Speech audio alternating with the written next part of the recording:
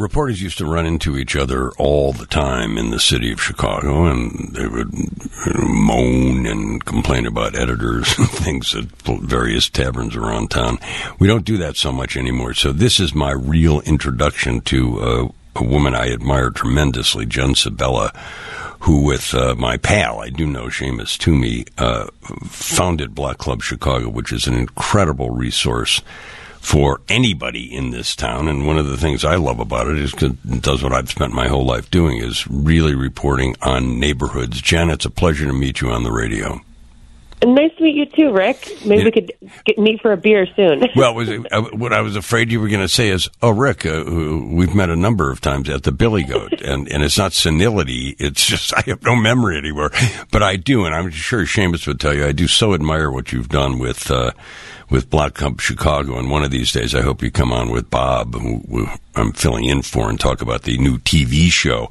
But you have great news, I think, about Volumes Bookstore, which is it's a Chicago treasure. What's going on with Volumes?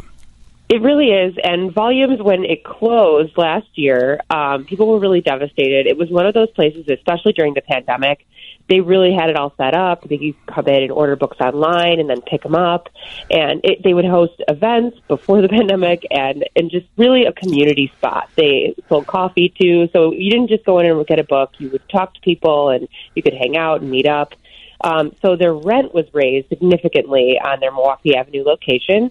So they moved, honestly, just a few storefronts down Milwaukee, and they were able to buy the building. So yeah, it seems like Jen Sabella, they got a real deal, because Rebecca George and her sister Kimberly run the place, and I'd talked to them and known them for a while, and they got a lousy deal on the old space. But this sounds ideal, doesn't it? Exactly. Like they'll own the building, or at least the first floor, and they don't have to worry about rents going up.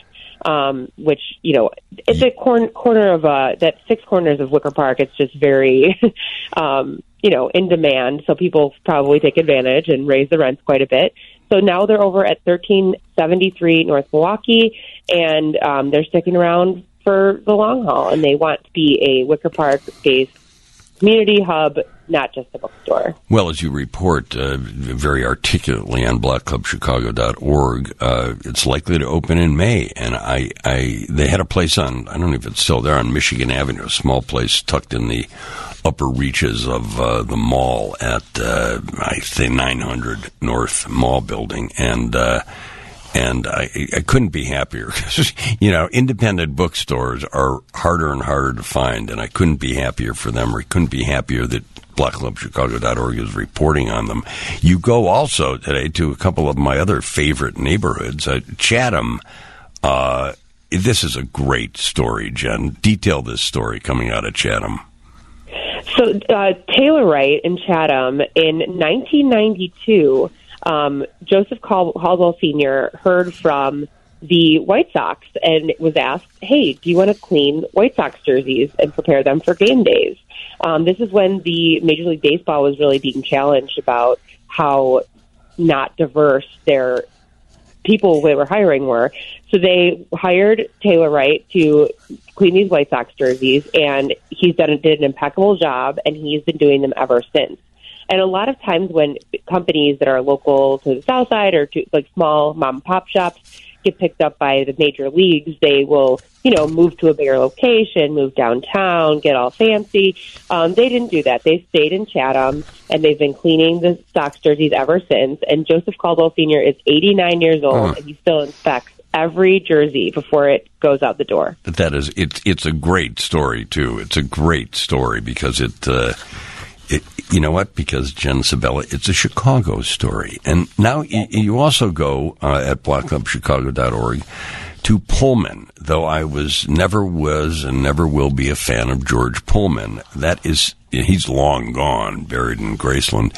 But that is an amazing place. And this is you've reported on a sign of continuing resurrection, haven't you?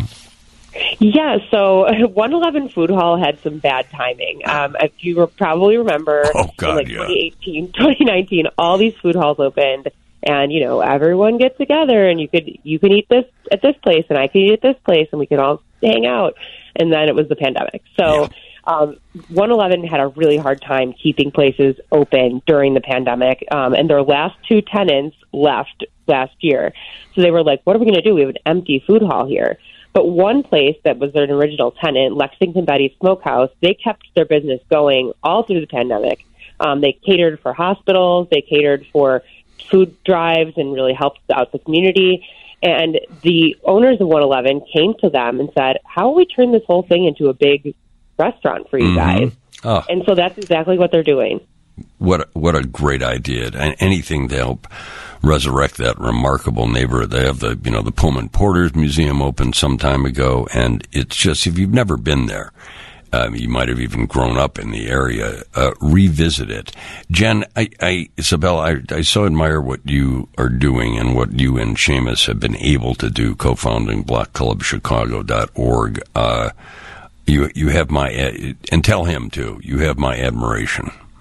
I will. He's in Florida getting, soaking in the rays, so I'm jealous of him. So when the jealousy wears off, I'll tell him. Yeah, because this has been such a beautiful week here in Chicago. Good Lord. Yeah, exactly. Jen, one day a beer, and share horror stories of the news business. It's great to meet you on the phone.